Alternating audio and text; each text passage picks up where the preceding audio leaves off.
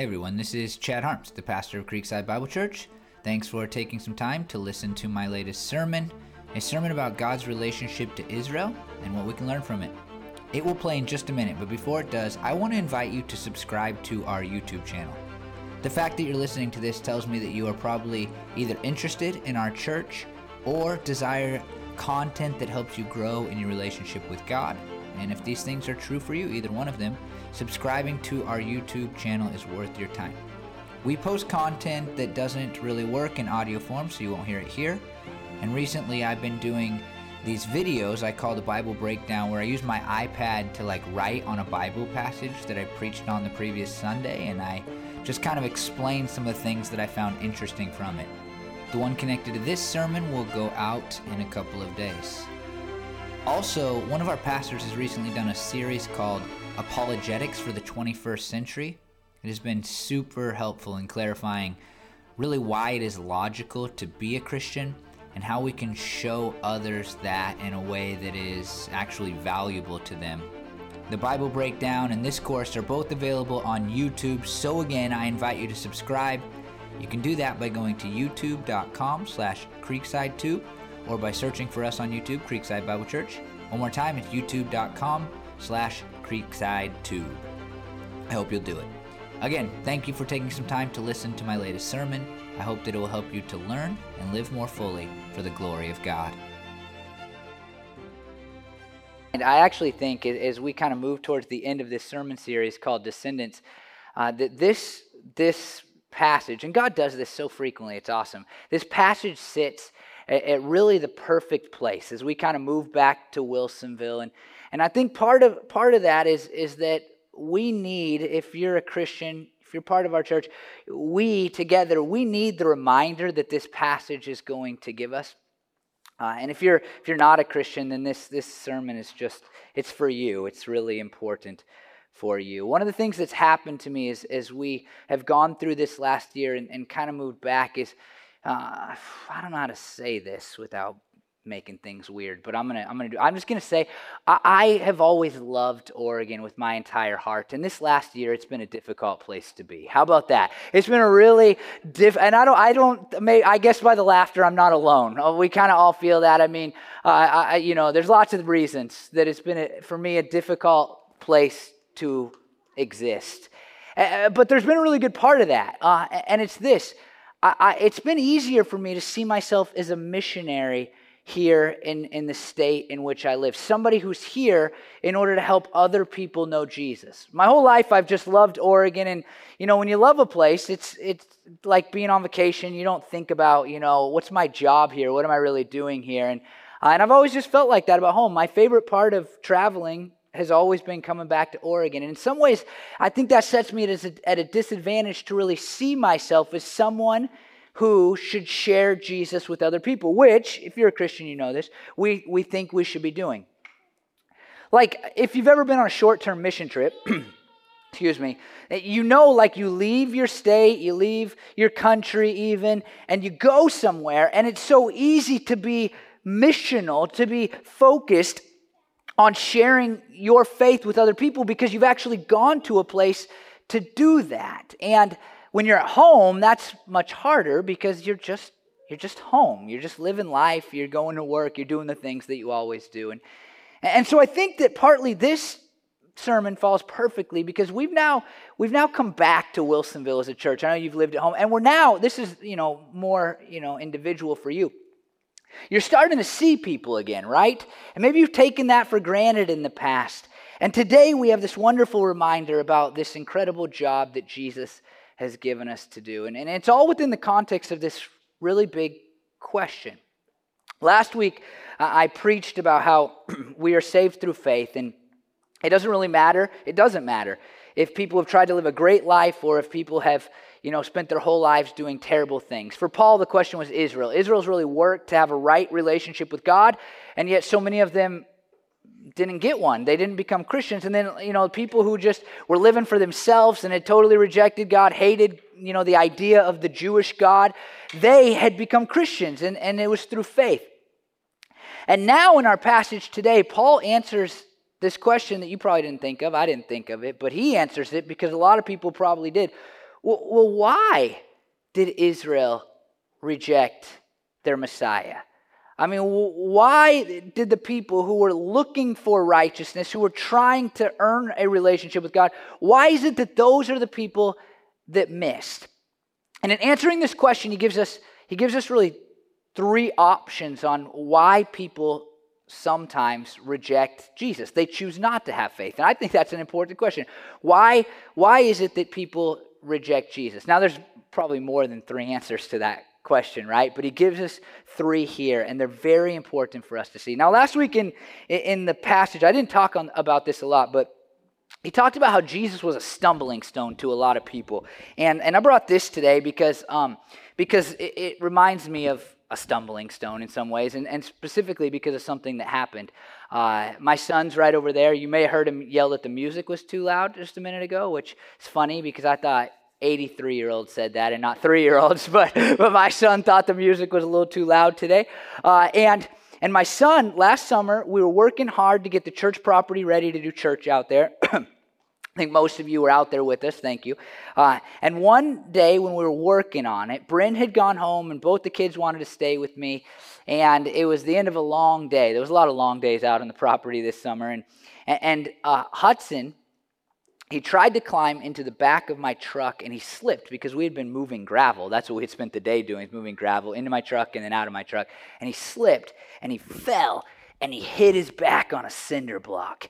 And Hazel starts screaming, and I'm not. I could not be an ER nurse. We have an ER nurse in our church. It's not me. I'm going to panic mode. I'm yelling at everybody, "Get in the car! Hospital right now! Everybody's dying!" And I actually was yelling at my daughter because they were supposed to be in the car, and it was just a mess of a thing. And his whole back is just it looked like it got cheese grated by this cinder block, and he wasn't paralyzed, so that was good. There was no long-term damage, but his whole back was just scraped up, and he's screaming for mommy, and I'm screaming for mommy, and we're all on the same page. Everybody, we need Bryn. We can't take care of this without Bryn. And so we got home. He was fine. He still has a little bit of a scar, actually, on his back, and we'll probably have it forever, but scars are awesome, so whatever. But this and his injury in some ways remind me of a stumbling stone. And I said last week that there are two things that can happen with Jesus. Either Jesus in your life becomes a key centerpiece, a building block. In fact, the block that you build your life on, you come to build your entire life on the rock. Or he becomes this stone that you just slam your shin into over and over and over again. And why is it that some people choose to build their life upon the rock and other people just slam their shin into it? And this is what Paul is going to answer for us today. And here's what it says in Romans 10:11 through 13. The scripture says, "Anyone who believes in him will never be put to shame. For there is no difference between Jew and Gentile. The same Lord is Lord of all and richly blesses all who call on him. For everyone who calls on the name of the Lord will be saved." Paul basically says the same thing 3 different times with some cool and I think really important nuances. But the overall point here that Paul is trying to make is quite simply, it doesn't matter if you're a Jew or a Gentile. There's only one way to salvation. And this is what we talked about last week. He is, in some ways, just summarizing the passage of Scripture that I preached on last week. And he's saying, it doesn't matter who you are, where you've come from, what race, nationality, how sinful or not sinful you've been, if you've been to prison or you haven't, if you used to be an addict or you've lived clean your whole life. I mean, these things are not important questions. The only question is whether or not you call on the Lord, whether you place your belief in Jesus. Now, important pause, gospel story, the story that we believe, the story that Paul has shared all the way through the book of Romans, right up until this point. He has been talking about this gospel story, and that's the story that all people are sinners. We've all done bad things, and Jesus came from heaven to earth to die for those sins. He came back to life, conquering both sin and death on our behalf.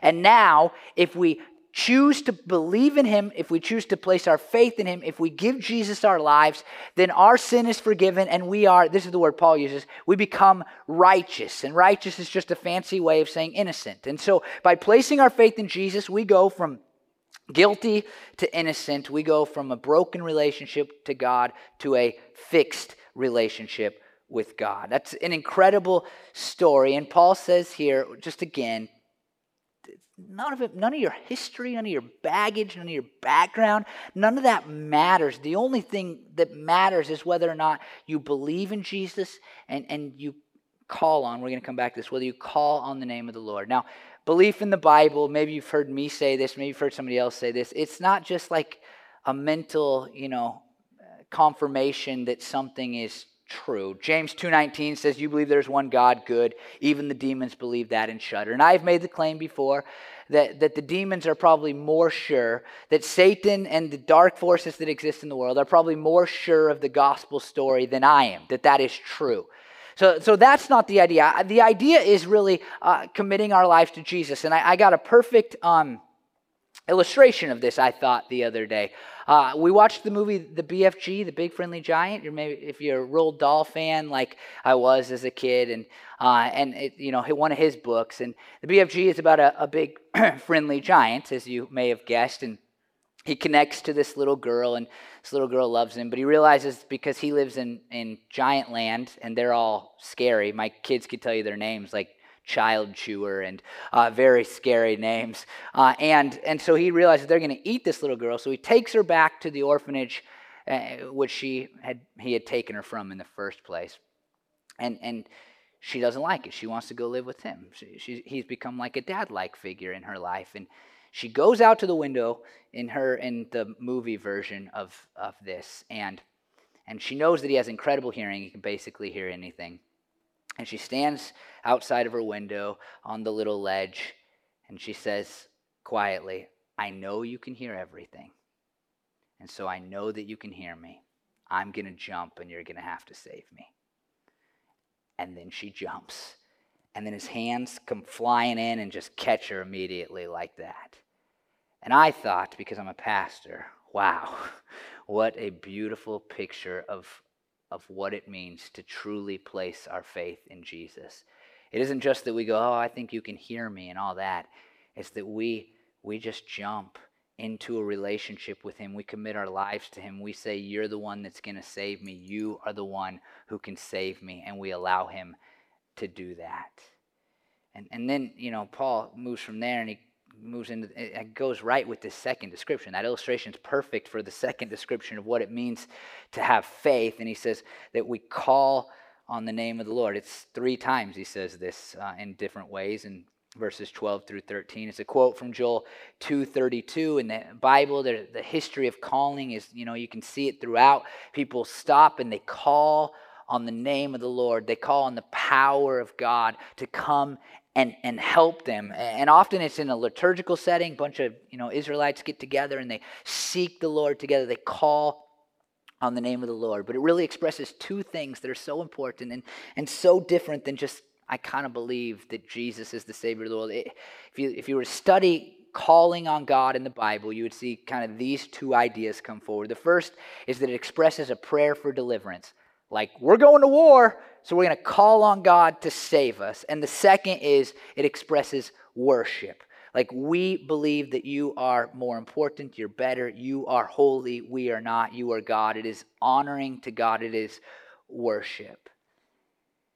And here's, man, this is so important, especially, and I think I say this like every other sermon, but I'm just blown away by the percentage of people that call themselves Christians in our society, given my Facebook feed and how negative people are towards Christianity. Like, something's not aligning, right? Like, in the numbers we see and then how the majority of people view Christians, something's off. And I think what's off is that most people think that Christianity, being a Christian, being a Jesus follower, is simply mentally affirming something to be true rather than jumping off the ledge and committing your entire life to God as you call on him in both worship and for deliverance. I think people go, yeah, I kind of think Christianity is probably more accurate than, another religion, pick another religion.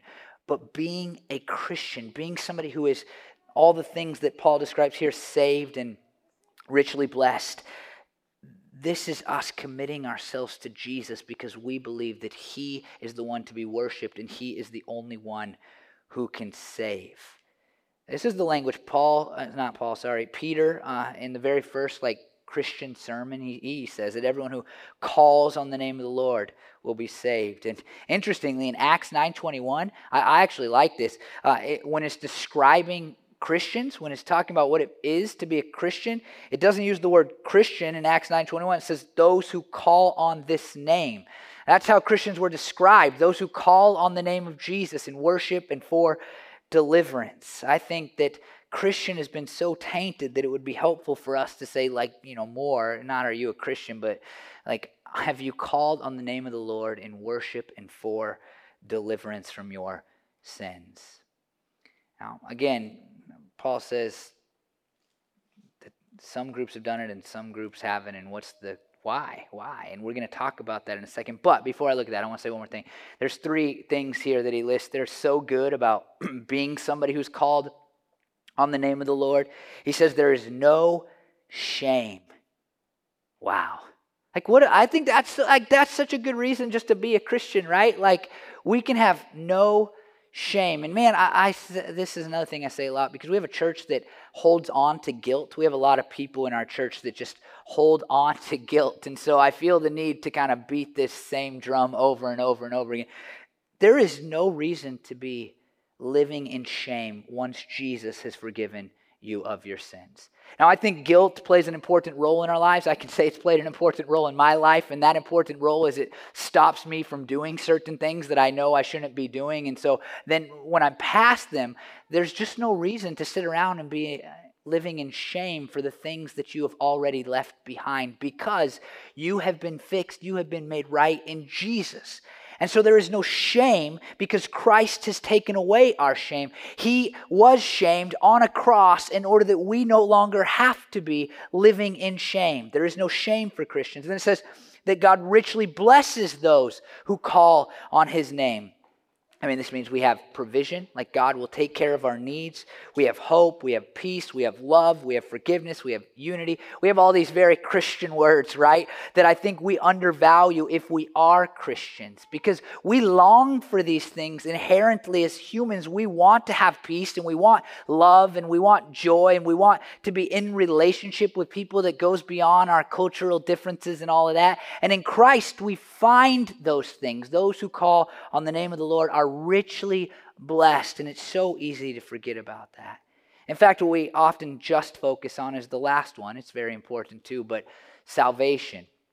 And we minimize salvation and our relationship with God. We minimize and we just make it about getting into heaven someday. But God right now takes away your shame if you will call on his name. And he not only takes away your shame, he richly blesses you. And then he saves you from eternal condemnation. That's a really good deal.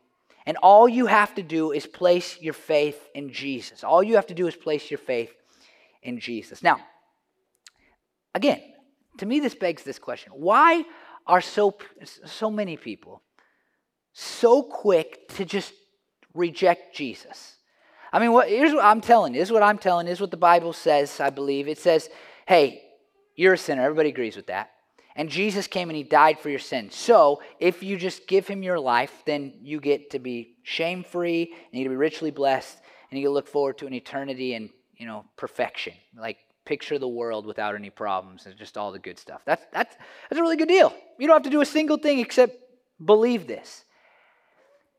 Now you would think, right? I would think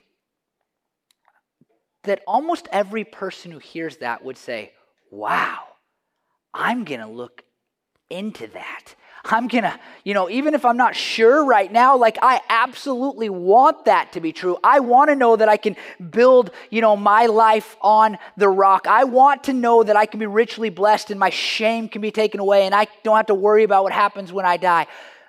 But is that the response that you usually see from people?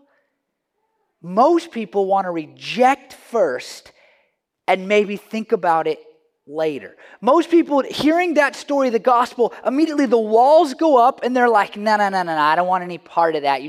Come on, just say the name Jesus to somebody outside of the context of stubbing your toe, and people get really uncomfortable really fast. Why? That's what Paul's going to answer for us. But first, he kind of gives us a parenthetical that's so important because it connects to one of the reasons. Here's what he says in verses 14 and 15. How then can they call on the one they have not believed in? And how can they believe in the one whom they have not heard? And how can they hear without someone preaching to them? And how can anyone preach unless they are sent? As it is written, how beautiful are the feet of those who bring good news. Last week I talked about how Paul's heart and prayer was to see more Israelite people saved. And what Paul hits on here is that it's really important for us, and I said this in my sermon last week, but it needs to be repeated. It's really important for us to feel the same. We should be desperate to see people believe in Jesus and call upon the name of the Lord. And what Paul says here is, probably first about the apostles, like people can't believe unless they've heard, right? People won't call on the name of the Lord unless they believe, and people won't believe unless they've heard. And then he says people, have to be sent in order for people to hear. But man, in Matthew 28, 19, 20, one of the more famous, 2 verses in the Bible says, Therefore go and make disciples of all nations, baptizing them in the name of the Father and the Son and the Holy Spirit, and teaching them to obey everything I have commanded you. And surely I am with you always to the very end of the age. You know what this tells me? All of us have been sent to proclaim the story of Jesus to other people. And Paul shows us, and he's going to talk about this in just a second more clearly, one of the reasons that somebody might not put their life on Jesus, one of the reasons that people might not call upon the name of the Lord is because they've never heard the story of the gospel. Now, let me say, I've been a Christian a long time, and there's been this shift. I think when I was growing up, most Christians assumed that everybody in America had heard the story of Jesus dying for their sins. And I think we were pretty much right when I was growing up. That's just not true anymore. I think that the average person that you live by, that you know, that you go to school with, that you work with, I think the average person, they know some things about Christianity, but they don't know that we believe that Jesus came so that they might be richly blessed and have no shame and have eternal life. And he did that through what we believe, dying on a cross for our sins. I don't think most people know that story anymore. And one of the reasons that Paul is giving us for people not calling upon the name of the Lord is they simply haven't heard the story of Jesus. How can they call on the one whom they have not heard about? And it is our job. We have been sent. We are here, whether in our state, whether coming back to Wilsonville, whether in our homes, whether going to work. We have been sent to tell other people about Jesus. Let me tell you 2 stories. One's not a story, but let me tell you a story and a half. One is just about me. And I've kind of grown up, I think I came out of a church where there was this idea of what we would have called friendship evangelism. And what that means is that you really work hard to become friends with people in order that someday you can tell them about Jesus. There's some merit to this idea, right? Like you live long enough with a person, eventually they're going to hopefully ask you about the hope that you have and, why you deal with trials differently, why you've dealt with a pandemic differently than other people, how you can, be secure and not be worried. They're going to ask you that eventually, but I'm really, and I'm not a good evangelist. Just say that. It's just I want to be. I want to tell more people about Jesus.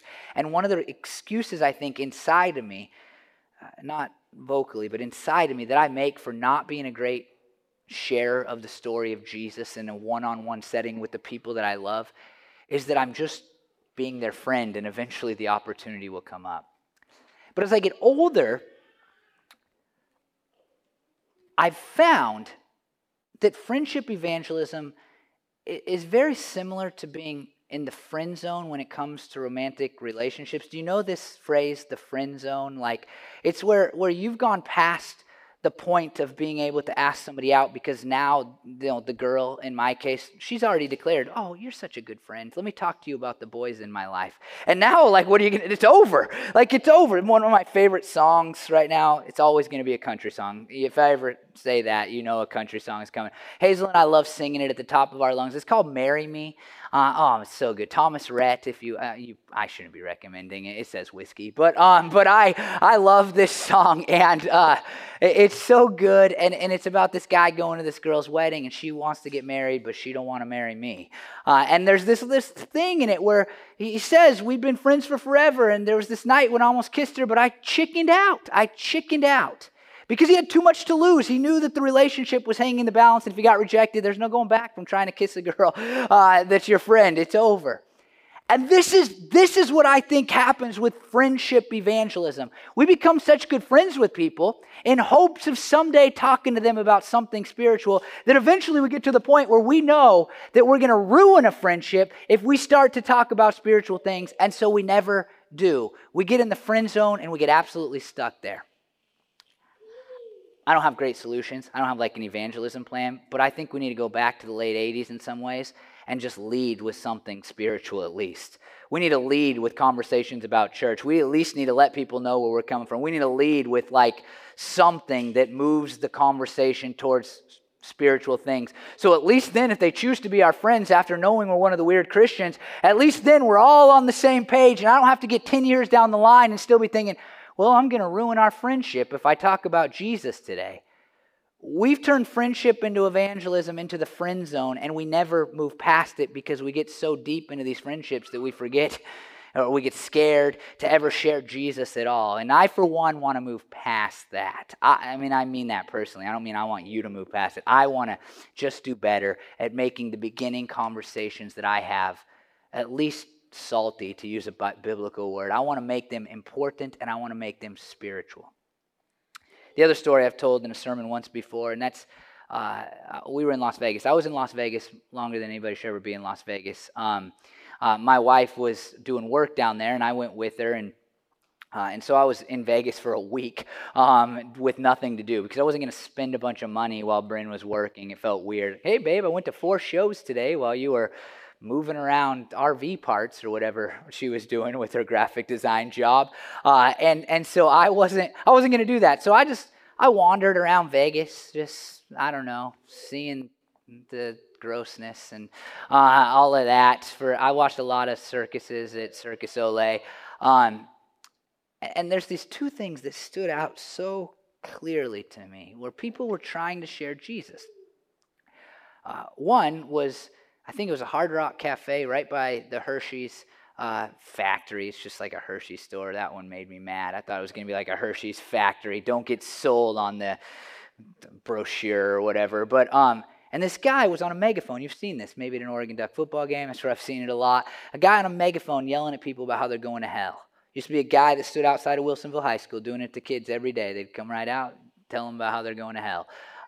Just as loudly and clear. And I thought, what an idiot. You're making my job harder. And then another night on this trip, my wife sends me. She says, you got to go see this place. I think it's Fremont Street. You got to go check it out. They got this video thing on top of your head. It's like the whole ceiling is a video thing. And Bon Jovi was playing. That's the only thing all I think about when I think about that song. It's Your Life, It's Now or Never, whatever that song's called. But I go there, and Bryn, basically, my own wife, has sent me into everything that we think negative about Vegas is all here now. One spot. I'm like, what did my wife just sent me to look at half-dressed women? Like, what's... Now, here's what happened, I think. Bryn being less visually, driven than me, she had gone there and seen a video board. Me, I just saw a bunch of women that didn't have very many clothes on. And so I'm like, I got to get out of here, like immediately. I had to find a bathroom, though. I had driven a little ways. So I found a bathroom and I left. But in my walk to the bathroom and back, I saw a couple of things that have impacted me forever. One was a woman who was wearing a diaper and barely anything else, and a man standing next to her. And you could just tell that he was making her stand there and ask for money. And it was so sad. And I thought, and I still think, I pray for this woman. there's only one hope here for this woman. It's Jesus. Like, there's no other way that this shame goes away. This is it. And a little while later, maybe before, I see this guy, and he's standing there completely quietly. He's from a church, and he's handing out tracts. If you don't know what a tract is, it used to be these things that we handed out sometimes in the Christian home at Halloween. We'd give them right next to the candy. Kids probably threw them in the trash. And it seemed so outdated, like nobody reads these things anymore. They're throwing them away. But considering everything I was surrounded by, I think I gave him a thumbs up or something on the way. Yeah, go get him, buddy, like that. And I walked on, got out of there, listening to Bon Jovi as I walked. And not long after that, the shooting happened in Vegas. Remember that shooting in Vegas? Lots of people lost their lives. And through the years, I've been weirdly convicted about how one guy, I thought he was being a jerk and making my job harder, shouting through the megaphone. And the other guy, I thought, well, what a waste of time. It's nice of you to come down here and hand out your tracts. What a waste of time. But I didn't tell any of the people who were maybe going to get shot about Jesus. And they were at least making an effort. And I think we can be really quick to judge the methods of other people, and we never give people the opportunity to hear so that they might believe, so that they might call on the name of the Lord. I'm not a proponent of yelling at people in megaphones. I don't think tracts are super effective, but we should be trying to make sure that the people we love know the story of Jesus. We should be trying. And then he gets to the part about why people reject. Romans 10, 16 through 21. But not all the Israelites accepted the good news. Not all the people we love are going to accept the good news either. For Isaiah says, Lord, who has believed our message? Consequently, faith comes from hearing the message, and the message is heard through the word about Christ. But I ask, did they not hear? Reason number one, did the Israelites not hear? Of course they did. Their voice has gone out into all the world, their words to the ends of the world. Again I ask, did Israel not understand? Reason number two. First, Moses said, I will make you envious by those who are not a nation. I will make you angry by a nation that has no understanding. And Isaiah boldly says, I was found by those who did not seek me. I revealed myself to those who did not ask for me. But concerning Israel, he says, all day long I have held out my hands to a disobedient and obstinate people. Here's the three reasons that people have not called upon the name of the Lord. One, some people have not heard. I think we've covered that pretty fully. We need to tell them. Two, he says, do they not understand? Now this is important, right? This is really important. Because for the Israelites, he says, absolutely they understood. But there may be people in our lives who just don't understand. I try to, one of the reasons that I preach every week, and I just try to make it so clear what we believe, is that a lot of people, I think, they just don't understand what we're really saying as Christians. And one of our jobs for those of us who are Christians might just be to just help people understand. And man, Matt did a Bible study recently. Matt, who's over there, on apologetics for the 21st century. And he talks so much about being willing to answer people's questions and being willing to say, hey, I can find answers if if I don't know them. And I think, man, we could just do that, right? What if we could just ask, hey, is there anything you don't understand about Christianity? That doesn't take too much guts, right? Like, that's not a giant step. We're not hurting the friends, ship like that. What if we could just ask that question? Is there anything you don't understand about what I believe as a Christian?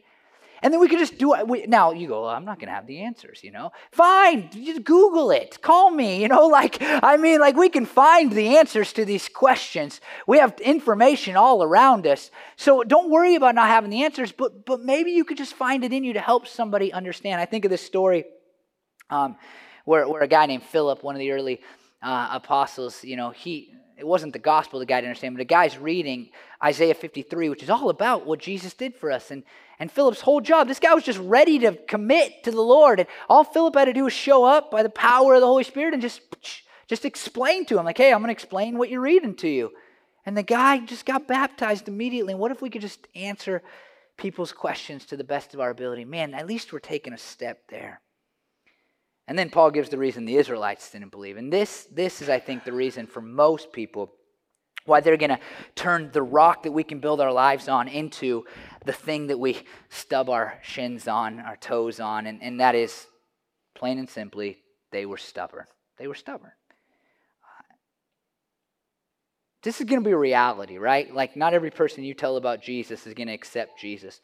Lots of people are going to be stubborn. Now, one of the things we got to guard against is looking at stubborn people as stupid people. Because Paul's covered in great detail here that there's no difference. There's faith and there's not faith. Now, they're wrong, and we should love them and care about the fact that they're wrong. But it doesn't mean that they're inherently worse than us, because at some point we were the stubborn people, and all that changed is that we at some point decided to be not stubborn anymore. The difference between most people who make Jesus the rock that they build their lives on and those who just run into that rock and reject it without even thinking, reject him without even thinking, push back, find every excuse to not become a Christian, is that at some point those who placed their faith in Jesus simply said, I'm going to stop being stubborn. Because in our stubbornness, right, we want to do so many things. We want to say, nah, I'm not a sinner. We want to just, even though we know somewhere inside of us we've done things wrong, it's like, I'm not a sinner. There's nothing wrong with me. There's no reason I deserve to be separated from God. And we just build up these walls that just almost don't allow us to accept the salvation that Jesus has offered. It's stubbornness. When we, look at it, you may not remember this. I was 4 years old when I first committed my life to Jesus. I don't remember being stubborn before that, but until the point where we accept Jesus, we are. We say, I can work my way into eternal life. I can work my way into a right relationship with God. And until we place our faith in Jesus, we're just saying, no. I'm right. And the moment of salvation is really a moment of putting down our stubbornness and our disobedience, as it says here, and saying, I get it. I can't earn it. I don't deserve it. I need Jesus. I need Jesus. Now, what I love is even in the midst of this statement, why did the Israelites not believe? Why did so many of the Israelites not believe? Well, they heard. They understood. Because they're being stubborn. And even in the midst of this statement about their stubbornness, listen to how it describes our God. All day long, he holds out his hands to people, even those who are disobedient and obstinate, even those who are stubborn, so stubborn that they're just slamming into him again and again and again instead of accepting him. What a picture of God. Just open arms, looking at you, looking at those that you love, that you want to see accept Jesus. He just has his arms open to them. And like what I read, this is like a term for family. Like, you can picture your mom or your dad just opening their arms to you and inviting you in. It's not this, right? We know that that's not good. Don't ever do this when you're communicating with somebody. It makes them feel like you're not listening and you don't care. It's this. It's, I am wide open to you. All you have to do is choose to stop being stubborn and accept me as your Savior.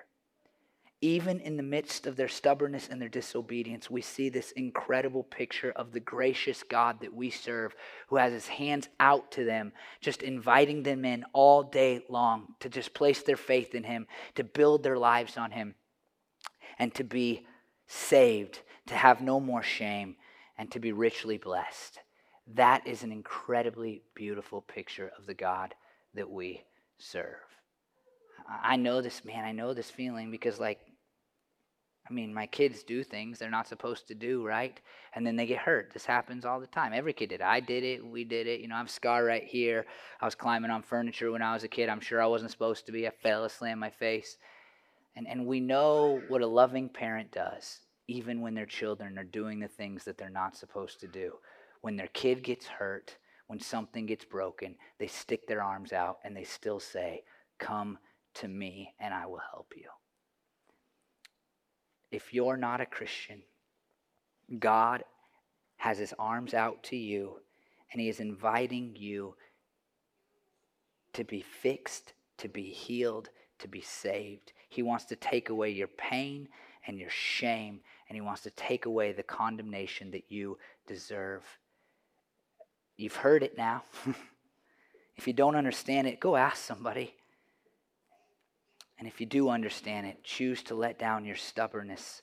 Choose to leave behind your disobedience and give Jesus your life. Those of us that are Christians, man, what are we doing here, right? I mean, why is it important that our church gets back to Wilsonville? It's because we have a job to do to make sure that people hear and understand, and then we give them the opportunity to believe. They can be stubborn. They may not accept. My goodness, Paul's getting rocks thrown at him literally because he's trying to tell people about Jesus and make sure they've heard and understand. But we have an obligation to help people hear and to help people understand. And I really hope, man, one of the things I want to grow in as a church in this next season is this, that we'll just tell more people about Jesus. I say it every week, so at least you can just invite people to church. I'll tell them about Jesus every week. I do it every week because I know that when you invite somebody here, it's a big deal, and you might be in the friend zone, and you've left it behind. You've taken a chance, and they come here, and I'm going to make sure that they hear, and hopefully they understand, depending on how good my sermon is. But so do that, invite them here, but don't just do that because they don't know me. Who am I? Tell them about Jesus and do your best to help them understand. Here's the deal. Jesus came for everyone, and his grace is for anyone, and we just need to tell people about it, and you need to let down your stubbornness if you're not a Christian and believe it.